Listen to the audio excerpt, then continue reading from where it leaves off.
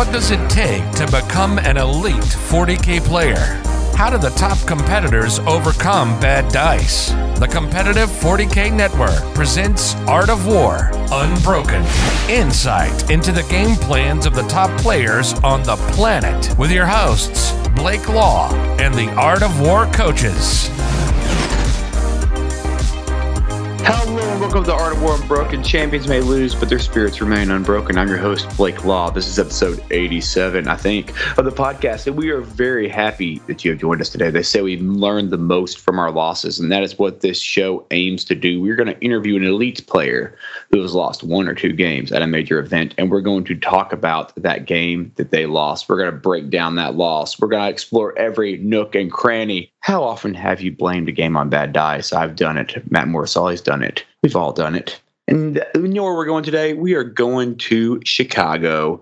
We've been to Chicago a lot because there was a Adepticon last year. There was the Chicago U.S. Open, and we are going back again. It feels like it was yesterday to Adepticon 2023. We are going to interview one of our teammates, one of the Art of War boys who is playing some Eldar, and he played it into some Chaos Demons. Now, this is part one of the podcast, and this part will be analyzing the game, discussing common mistakes, secondaries, target priority. And part two, which is available to subscribers at the Art of War Patreon, we'll be talking about their list, how they plan to change it, how their list plays into my list, your list, every list in existence.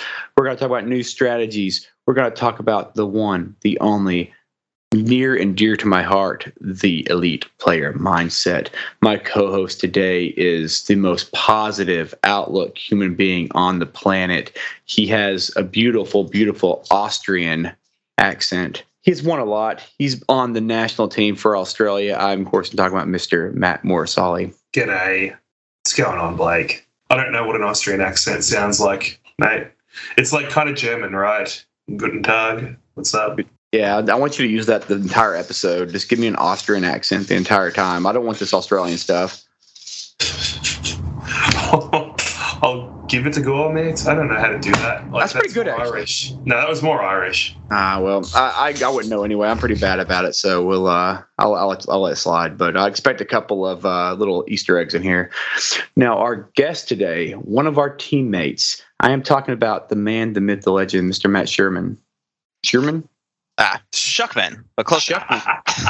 Oh, it's beautiful because I actually missay everyone's name, and I actually just missay one of my teammates' names. So yeah, have one job, Blake. You know, my last name is actually from Eastern Europe, and since apparently Matt Morrisali is from Austria today, yep, it's very fitting.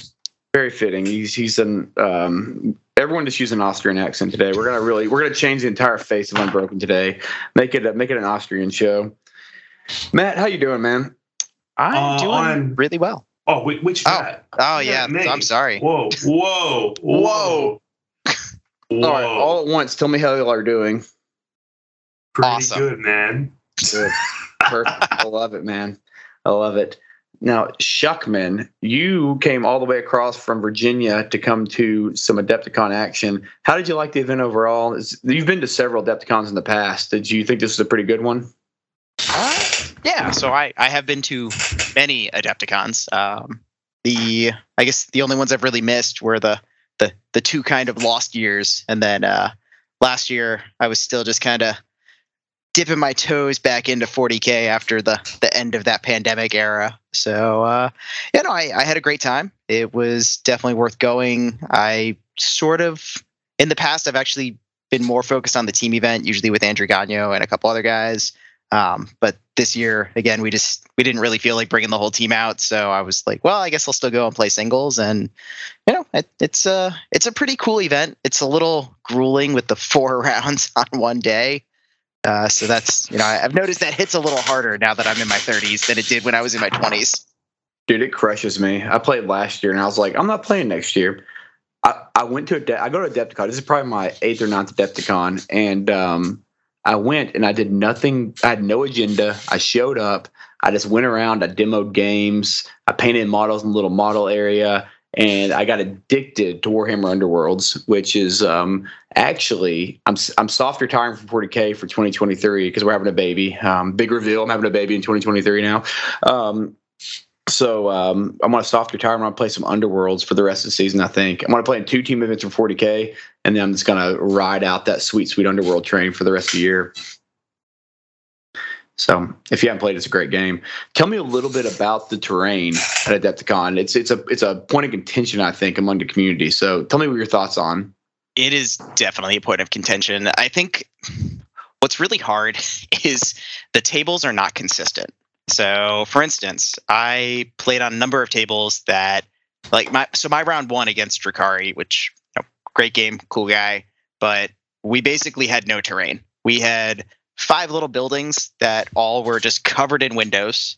There were no event rules regarding, what do you do with that? So, for instance, in ITC, generally first floor windows block. At the GW Opens, again, if there are first floor windows, they're always counted as closed, that kind of thing, especially at least on the majority of the pieces. Well, at Adepticon, you kind of get what you get, and you can make an agreement with your opponent if you want to, what you want to do, but generally it's what you have is what you have. So we had, 5 little buildings with windows all over them, so there was nowhere to hide, and they had tiny little footprints, so you couldn't even put people in them if you wanted to, just to get cover. And then, 2 big chunky walls that were impassable quite clearly, and then 2 crummy little forests. And our entire game was he was like, well, you shoot better than me, so I guess you win, because we deployed our armies. I went first. I killed half his army with shuriken catapults and scatter lasers, and that was that game. And then, other games, the table next to me, for instance, had these big, tall Necron buildings where there were clearly tons of ruins and things to hide in and no windows. But again, then the table 1 row down, just all these big, completely line of sight blocking impassable walls. So I think that's the big issue, is it's just there's no consistency between the tables. And then so it really just ups that randomness of, okay, so I don't know what I'm going to play against, obviously, because you get a random pairing, and then you get a random table too that, depending on what mission you're playing, may be better or worse. So that's rough. I wonder, I think it was Nick I was talking about this with. I wonder if in the future we see Games Workshop start to support some of these bigger events. We're already kind of seeing it with LVO, and I think Nova last year was pretty heavily supported by Games Workshop. I wonder if we start to see them start to, give a little support for terrain, maps, things like that as the U.S. Open Series becomes more and more successful. I think that'd be kind of neat. So I do know Games Workshop did, I don't know if they gave it to them or if they just gave them a really good deal, because the Adepticon guys posted a bunch of pictures a couple weeks before Adepticon about they were doing some terrain builds because they were gifted, or they obtained all of the, I think it was the Nachmund terrain sets. So they had tons of them. So they had all these new ruins. But what they didn't do is they didn't say, cool, we got all this influx of new terrain. Let's kind of take pieces from every different kind of table we have and make sure that all the tables have roughly the same terrain on them. Instead, what they did was they created cool thematic tables, which would be fun maybe in a narrative event, but in a competitive environment, it gave gross advantage to very heavy shooty armies on the majority of tables. And that's hard. It would be really cool if GW just said, here's the map you should use, which they kind of have with their US Opens. They've said, this is what we suggest, but they gave them terrain. I just don't think the Adepticon team made a decision that was, I think, good for the competitive environment to maybe spread that terrain out amongst the tables. And I get it, they painted each set to kind of match different theming, but sometimes you have to sacrifice the pretty to maybe make it a little more fun for everybody to play on. I think the interesting thing is what they've done is they have created this terrain rule set, and they're kind of refining it over the last couple of years. So in an event where people are unhappy with the terrain, whether that's Adepticon or any other large event, instead of kind of keeping their own thing, if they need guidance, I think it gives you somewhat of a guideline on what makes at least a somewhat competitive board state, which I think is kind of cool. It is. It's super cool. But now let's talk a little bit about your list. Why don't you run us down your Eldar list and what you brought? Oh, I love my list. I love all my lists. So this is kind of this was meant to be an evolution for Adepticon from what I took, I think, the last time I was on your show, which was a similar kind of Oathway list. So what I have here this time is I have my avatar, of course. So my avatar, Kane, that 2+4+, half damage, just Eldar monster. He's a great centerpiece. I love him to death. I could talk about him for hours, but I won't. I love the Avatar. I agree 100% with that. He's so amazing, and he does the thing that Eldar don't do. He can stand on a point and not die for a turn. So, similar mindset. I have Baroth. I think you've probably had people on here talk about him to no end. So Phoenix Lord, Swooping Hawk guy. I have my Eldrad Ulthran for psychic support. I have a Farseer on bike with the ghost helm of Alishazur, whatever. No one knows how to say that word. But it's if he rolls a 9 naturally, then you can't deny him, which is super important. It actually came in really handy in the game that I lost because it scored me a lot of points. I have 2 Ranger squads, basically for scout the enemy. I added, so this list, how it differs from what I usually play, I usually have 3 Falcons. I dropped all of those to try to just have more stuff, which kind of worked out, kind of didn't. So I have 3 Dire Avenger squads in this list, 2 6-mans and 1 5-man with the Stand Firm upgrade. So the 5-man is objective secured. My 2 staple units, 2 5-man Howling Banshees with pretty much the mixture of standard upgrades. We can talk about that later. A Striking Scorpion squad with Crushing Blows and Biting Blades. So he's got that 7 attacks that if they hit, they just auto wound everything except Titanic things. So that's great for just like doing some immediate first turn, especially if you go first damage to something. 2 Shroud Runner squads, just lots of scatter lasers coming out. A Shining Spear squad, which is again one of those Falcons that I usually run, became the Shining Spear squad, which is it's got that standard Shining Spear tech that you see a lot, where it's the Paragon Saber guy. He rerolls hits and wounds, comboed with the Heart Strike Exarch upgrade, so his 5s to wound do mortals. So he's got 6 attacks. He can easily do, 2, 3, 4 mortals, and then a whole bunch of AP -4, 1 damage attacks. So he can just he does about the same damage, to be honest, as he would without the Paragon Saber. So if he just had like a Laser Lance or a Star Lance, but it's much more consistent damage. And then I went ahead and I gave him the Relic, which is Kane's Lance, which on a 4+, stops Overwatch, does some mortals. So again, that same theme of the Banshees gives me lots of units that can reach out and touch you, kind of like a slingshot effect of like every turn I can just throw something at you. And then a Wave Serpent, which holds the Howling Banshees so they can be deployed without just getting completely destroyed by mortars. Because mortars were out in heavy attendance at Adepticon with the Imperial Guard. Oh, yeah, I bet. I bet that was a big shaping in what you did with this new list. It was. I was really sad to drop the Falcons because that whole tech of having just like vehicles dropping in, hiding behind buildings with the Avatar, which I couldn't do because there was nowhere to hide at Adepticon. So, yeah. That's part of why I shifted to this, where I could have Dire Avengers in strategic reserves. I could have Banshees in the Wave Serpent, Shroud Runners in cover if they have something to stand in, kind of shrug off mortars. So there were pretty much everything that I would deploy would just kind of go, okay, well, mortars are cute. Those don't matter. It would have been a problem though on some of those boards that were just completely open because they would just see me and I would just die. I have a million questions about the Avatar. I think we talked about him last time, but I have a lot of questions. When we talk about strategy, I definitely want to get into that because he's such an interesting tool that you can use in so many ways. Do you just call the Avatar a tool? Tim the Tool Man Taylor? He did call him a tool. Yeah. Do you guys not use tools as an insult? You're like, oh, that dude's a tool. The Avatar's a bit of a tool. I don't think it's very common. It definitely is. I don't hear it every day. It's like it's an insult though. It definitely exists. I think it's a little dated here. So like I think in the US, like maybe like 10 years ago, that would have been like a big insult. But I think the newer generations just don't use it a lot. Gotcha. Maybe. Oh, see, your insult culture is just ahead of ours, is it? Is that how it works? Yeah, we're waves ahead of you in the insult culture, man. Cool. I wasn't gonna say it, but yeah, kinda. I don't know. You ever got into a fight with an Australian mate? They'll call you some things you'll have no idea what's going on. Sometimes Matt will send me a message and literally I don't even know what he's saying. Like that's a true story. I'm like, I don't know what you're saying. Like I'll try to coordinate something and be like, all right, it's just like a bunch of words I don't know. And I'm like, are you speaking English? Because I'm gonna have to Google translate what you said in Australian there. All right, let's bust into the list. Who did you lose to? Other Matt? tell us tell us what you lost to, and I'll run through this list.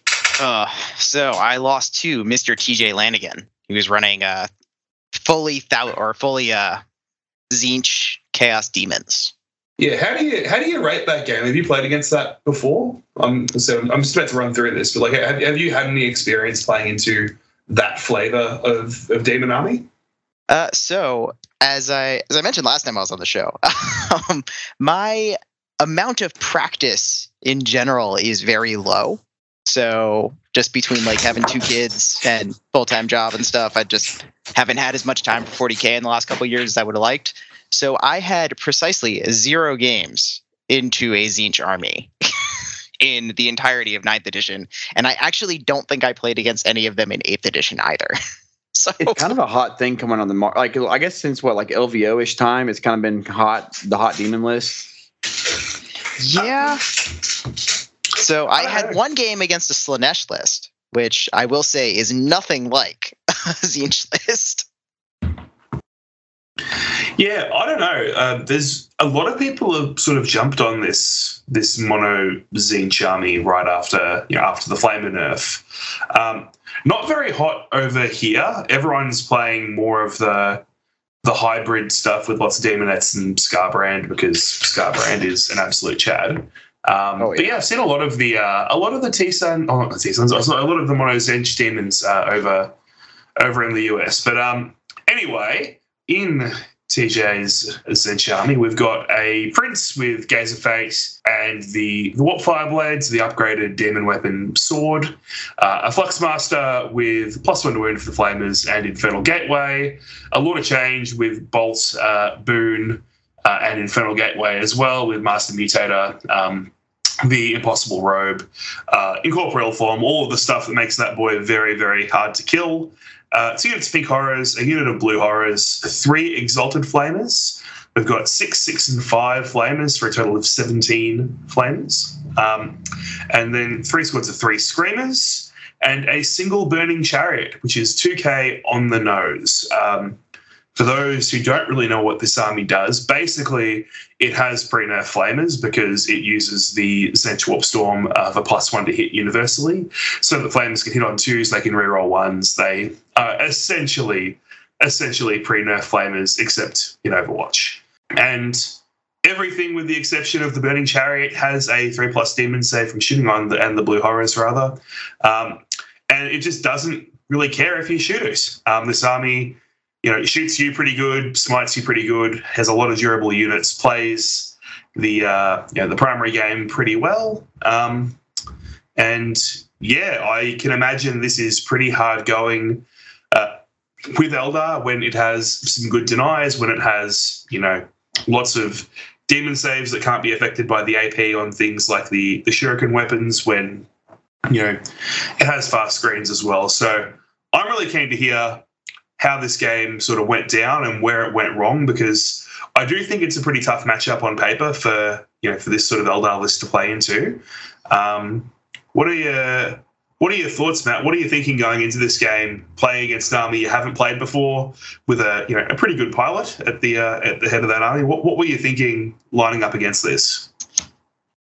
Well, there were some expletives going on in my mind around the So I've played a lot of games with TJ, so I try not to let the player get into my head of like knowing like, okay, well, I kind of know what the way this person might play their game, and I had an idea of what the Tzeentch army would do, because like I've at least seen the Flamers before. I hadn't really had a whole lot of experience with horrors at all, so just kind of like wrap my head around like how they were going to split and how that was really going to work out for me. I actually think I respected that a little too much, and I didn't go into the horrors enough, which actually ultimately is part 2 of what cost me the game. Was that I just never killed the horrors, and then they just kept holding objectives, and that was kind of a problem. But yeah, I think in my head I thought the Lord of Change was actually going to be way harder to kill than it actually was, which we can talk about in a moment as well. So I think there were a lot of like, oh well, if I'd ever once put models on a table against this army, I think I might have been able to like formulate a game plan to win. Because if you look at my list, I have a lot of close combat things, and all of those Tzeentch models don't really. I mean, they get a 6-up save. I think the only guy who gets better than that is the Lord of Change and the Demon Prince, who get better than a 6-up. So and the Chariot, yeah. Yeah, like everyone else, I touch them and they probably disappear. Although that was not the case with one of his units of Screamers, where I had 3 Shining Spears charge 3 Screamers, and at the end of it, there were still 3 Screamers. So that's where it goes sometimes with demons, man. What terrain was so we talked about the kind of the variability in the terrain at Adepticon. What was the terrain like in y'all's game, and how did it affect the way you deployed and everything? It was not an ideal table. So the table, to my recollection, we had 4 very, very large rocky wall things that were completely impassable. They were like 3 inches wide and like 8 or 9 inches long. So they were great for blocking line of sight, which would have been awesome if I played against a shooting army. But although he does have a lot of guns, most of his guns are fairly short range on pretty fast moving things. So, I'm not going to hide behind a wall from a unit of flamers. They're just going to move really far forward and then flame me anyway.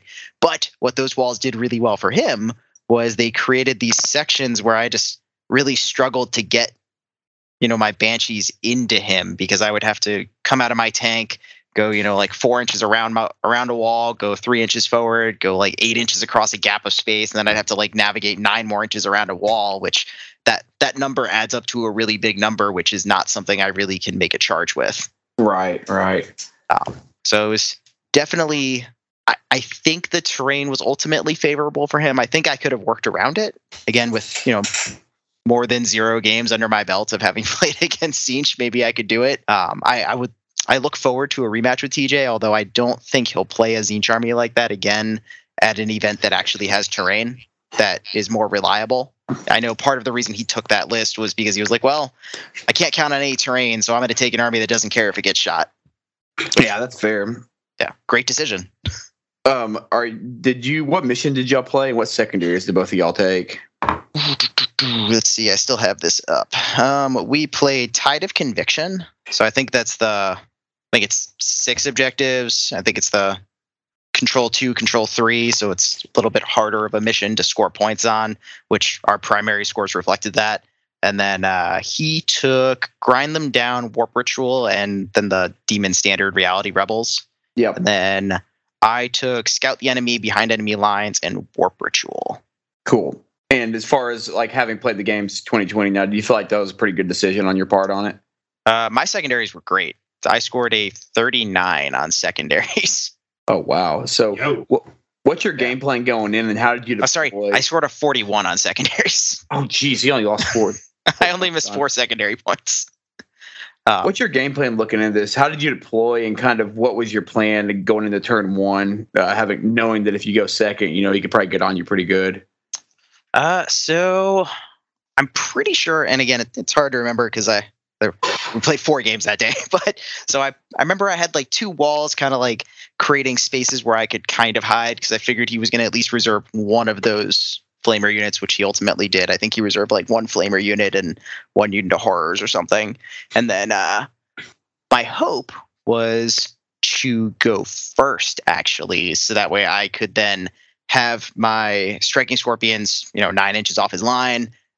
Based on the way everybody actually shook out, I think I could have gotten a scorpion unit into one of his flamer squads, and my plan was to also projectile a Banshee squad forward, and then move my Wave Serpent up, use the Wave Serpent to block the Overwatch on the flamers for the Scorpions, and then Banshees obviously ignore Overwatch anyway, because just to be clear on what I was doing, the Wave Serpent, for anyone who obviously listening doesn't know, there's a stratagem. It's 1 CP. You can use the Serpent Shield to basically make it so a unit can't Overwatch you, and that would have allowed me to get rid of both of the flamer units on the table, and then just kind of like aggressively be toward the middle, Avatar kind of forward. I would do my Warp Ritual obviously right there. I would immediately get it behind enemy lines, because I'd probably get 4 points for it between the Banshees and the Scorpions, and life would have been looking pretty good. That did not happen. I went second, and that ultimately worked out pretty well, because then he moved forward, and then my Avatar walked up and killed Big Bird. So his Lord of Change died immediately on turn 1.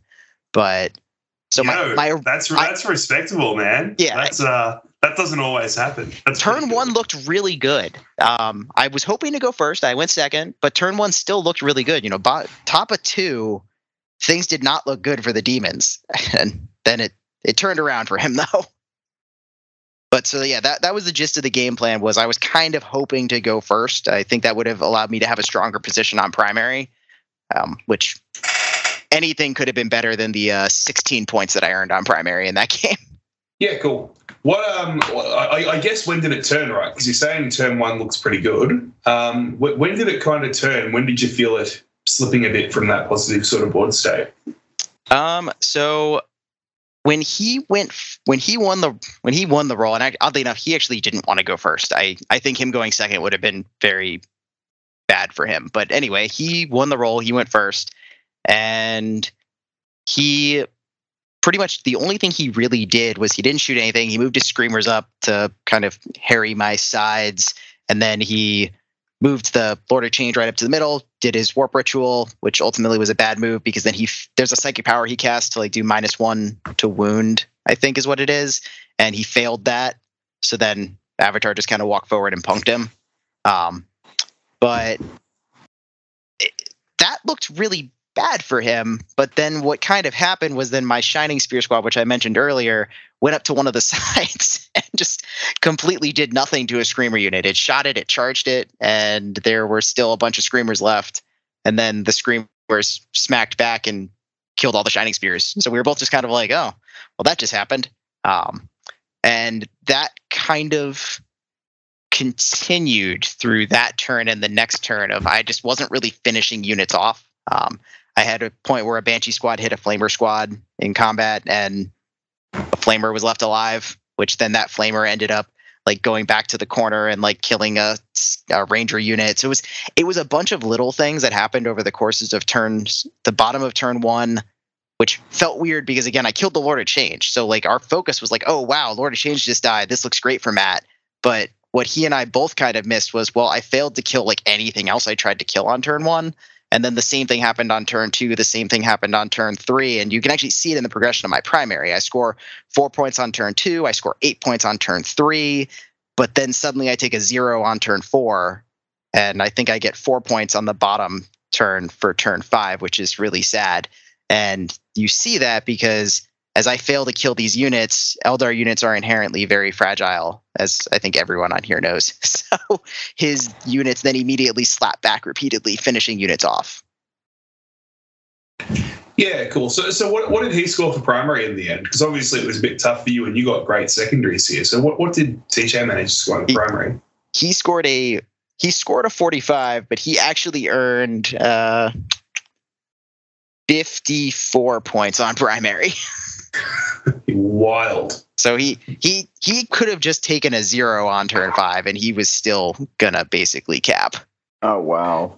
What do you feel like the most critical moment of that whole game was? Then what's the moment where if you had to go back, could you have changed one thing and probably won this game? Not one thing.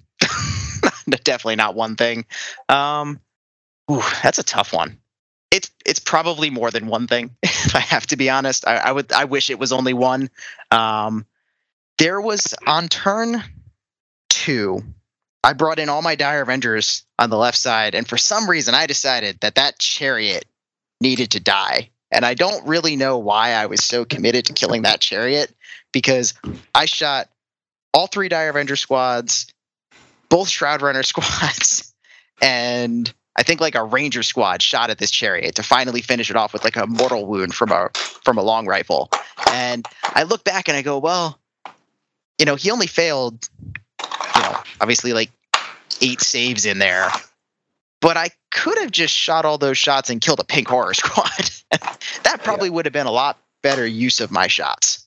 And I probably would have gotten more wounds because again, I would have been shooting at something that was less tough.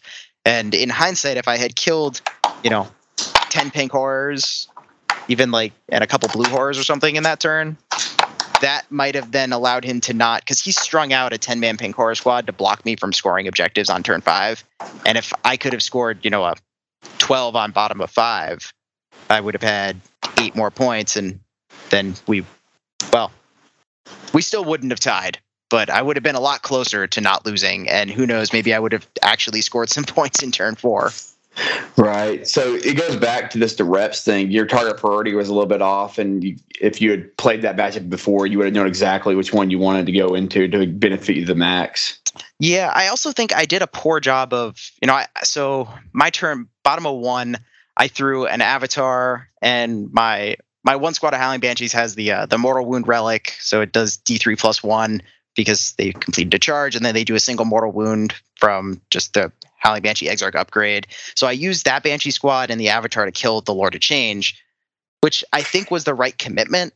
But what I did poorly was I could have had the 4 extra Banshees instead of touching and swinging into the Lord of Change. I could have swung with the Avatar first and then swung with the Banshee Exarch.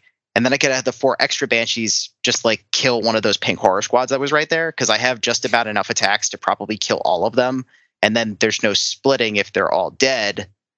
So, and it was just like I didn't really know how pink horrors worked, and I didn't take the time to ask. And then even if I didn't want to try to kill them, I could have just touched them. So then they at least wouldn't have been shooting me, because if I could have trimmed off 1 or 2 of his units from shooting at my Avatar, he might not have killed my Avatar on his turn, or maybe he wouldn't have killed it in the shooting phase, and then he would have had to charge it, and then the Avatar could fight on death and maybe kill the Demon Prince. And if suddenly that Demon Prince isn't there, I mean, his Demon Prince did crazy work on those later turns. It kind of like shot over to the side and killed off 2 units and just kind of like kept me suppressed on my left flank for all of turns 2 and 3.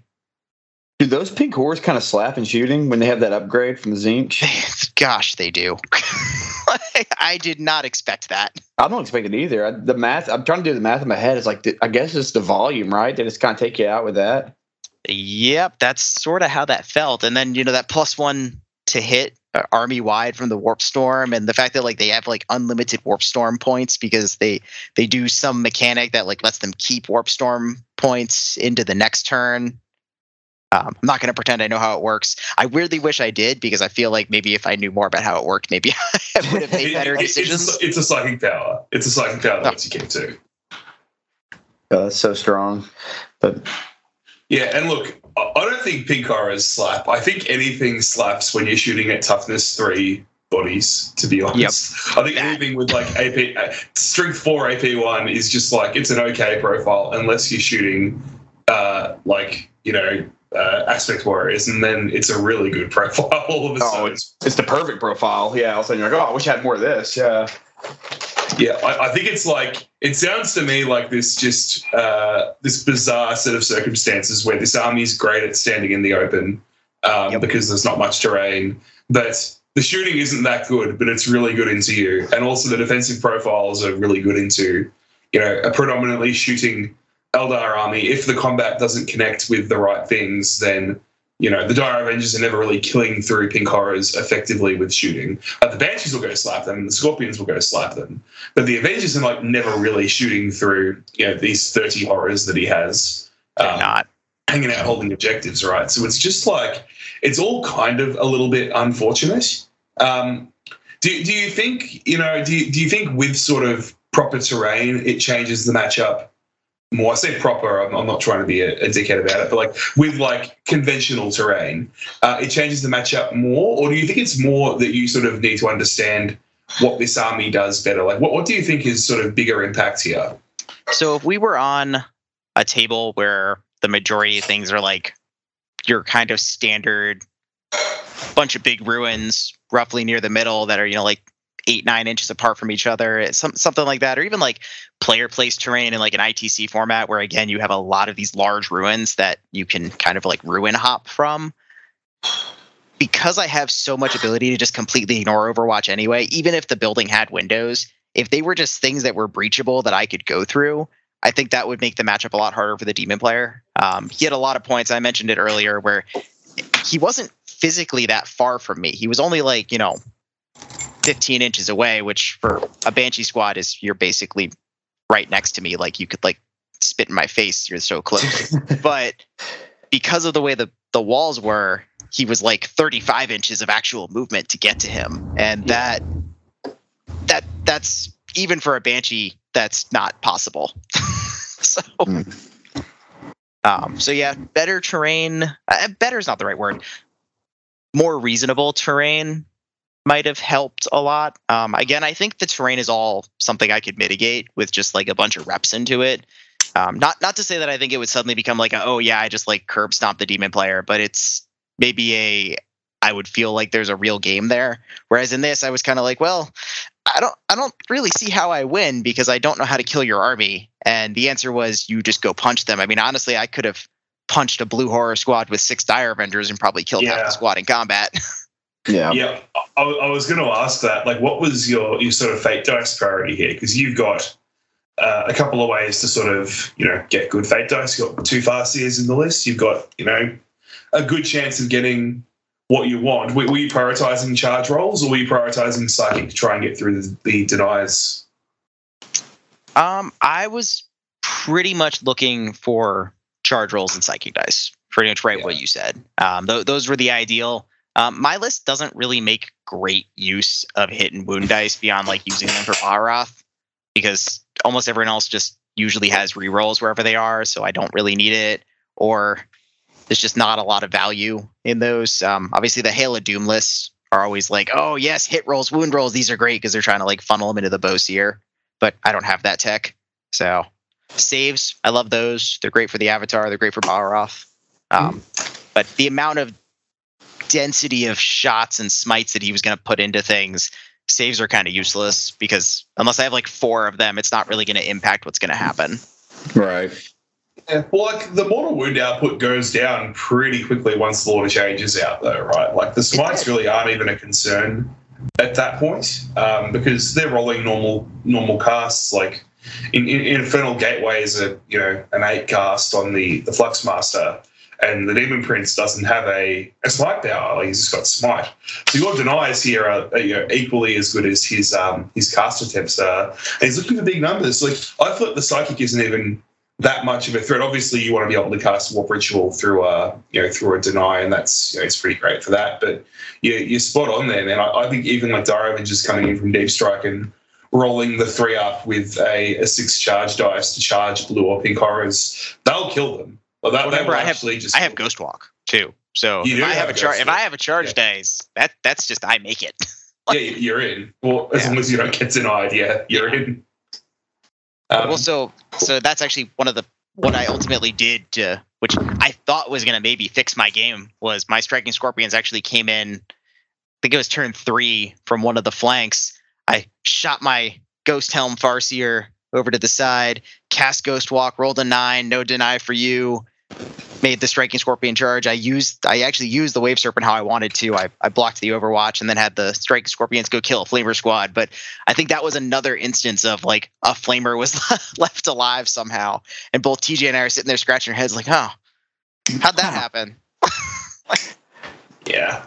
It just happens though, right? Like it's this density of wounds, and they always get a save, even if it's only a 6+ save. And then like the flamers just randomly smack you back pretty hard too. It's it's a whole lot of just like really difficult problems to solve for the Eldar player in the situation, I think. Those flamers have an uncomfortable number of close combat attacks. Do they really? Yeah. Yeah, they've got like 4 attacks each. Oh, geez. For no apparent reason. Yeah, in the Be'lakor army, Blake, they run around, they shoot things with rerolls to hit, and they charge things with rerolls to hit, and they just slap them. Oh, that's kind of crazy, actually. The Exalted Flamers had they have like a las cannon shot, does like flat 3 damage, I think. Gosh. Yeah, they're pretty good. Yeah. Matt, you joined an elite. You almost joined an elite club today, which is the 3-peat Unbroken club. I think there's only 3 people in that, but you joined the 2-peat. So I need you to lose with a different army at an event in the summertime so that we can bring you on for a 3-peat. Well, given the announcement from Games Workshop at Adepticon about upcoming 10th edition, I assume I'll be playing something at least slightly different. Yeah. Cool. Here's a hint though, it'll still probably be Eldar. Yeah. I know you're an Eldar. You're an Eldar fanatic.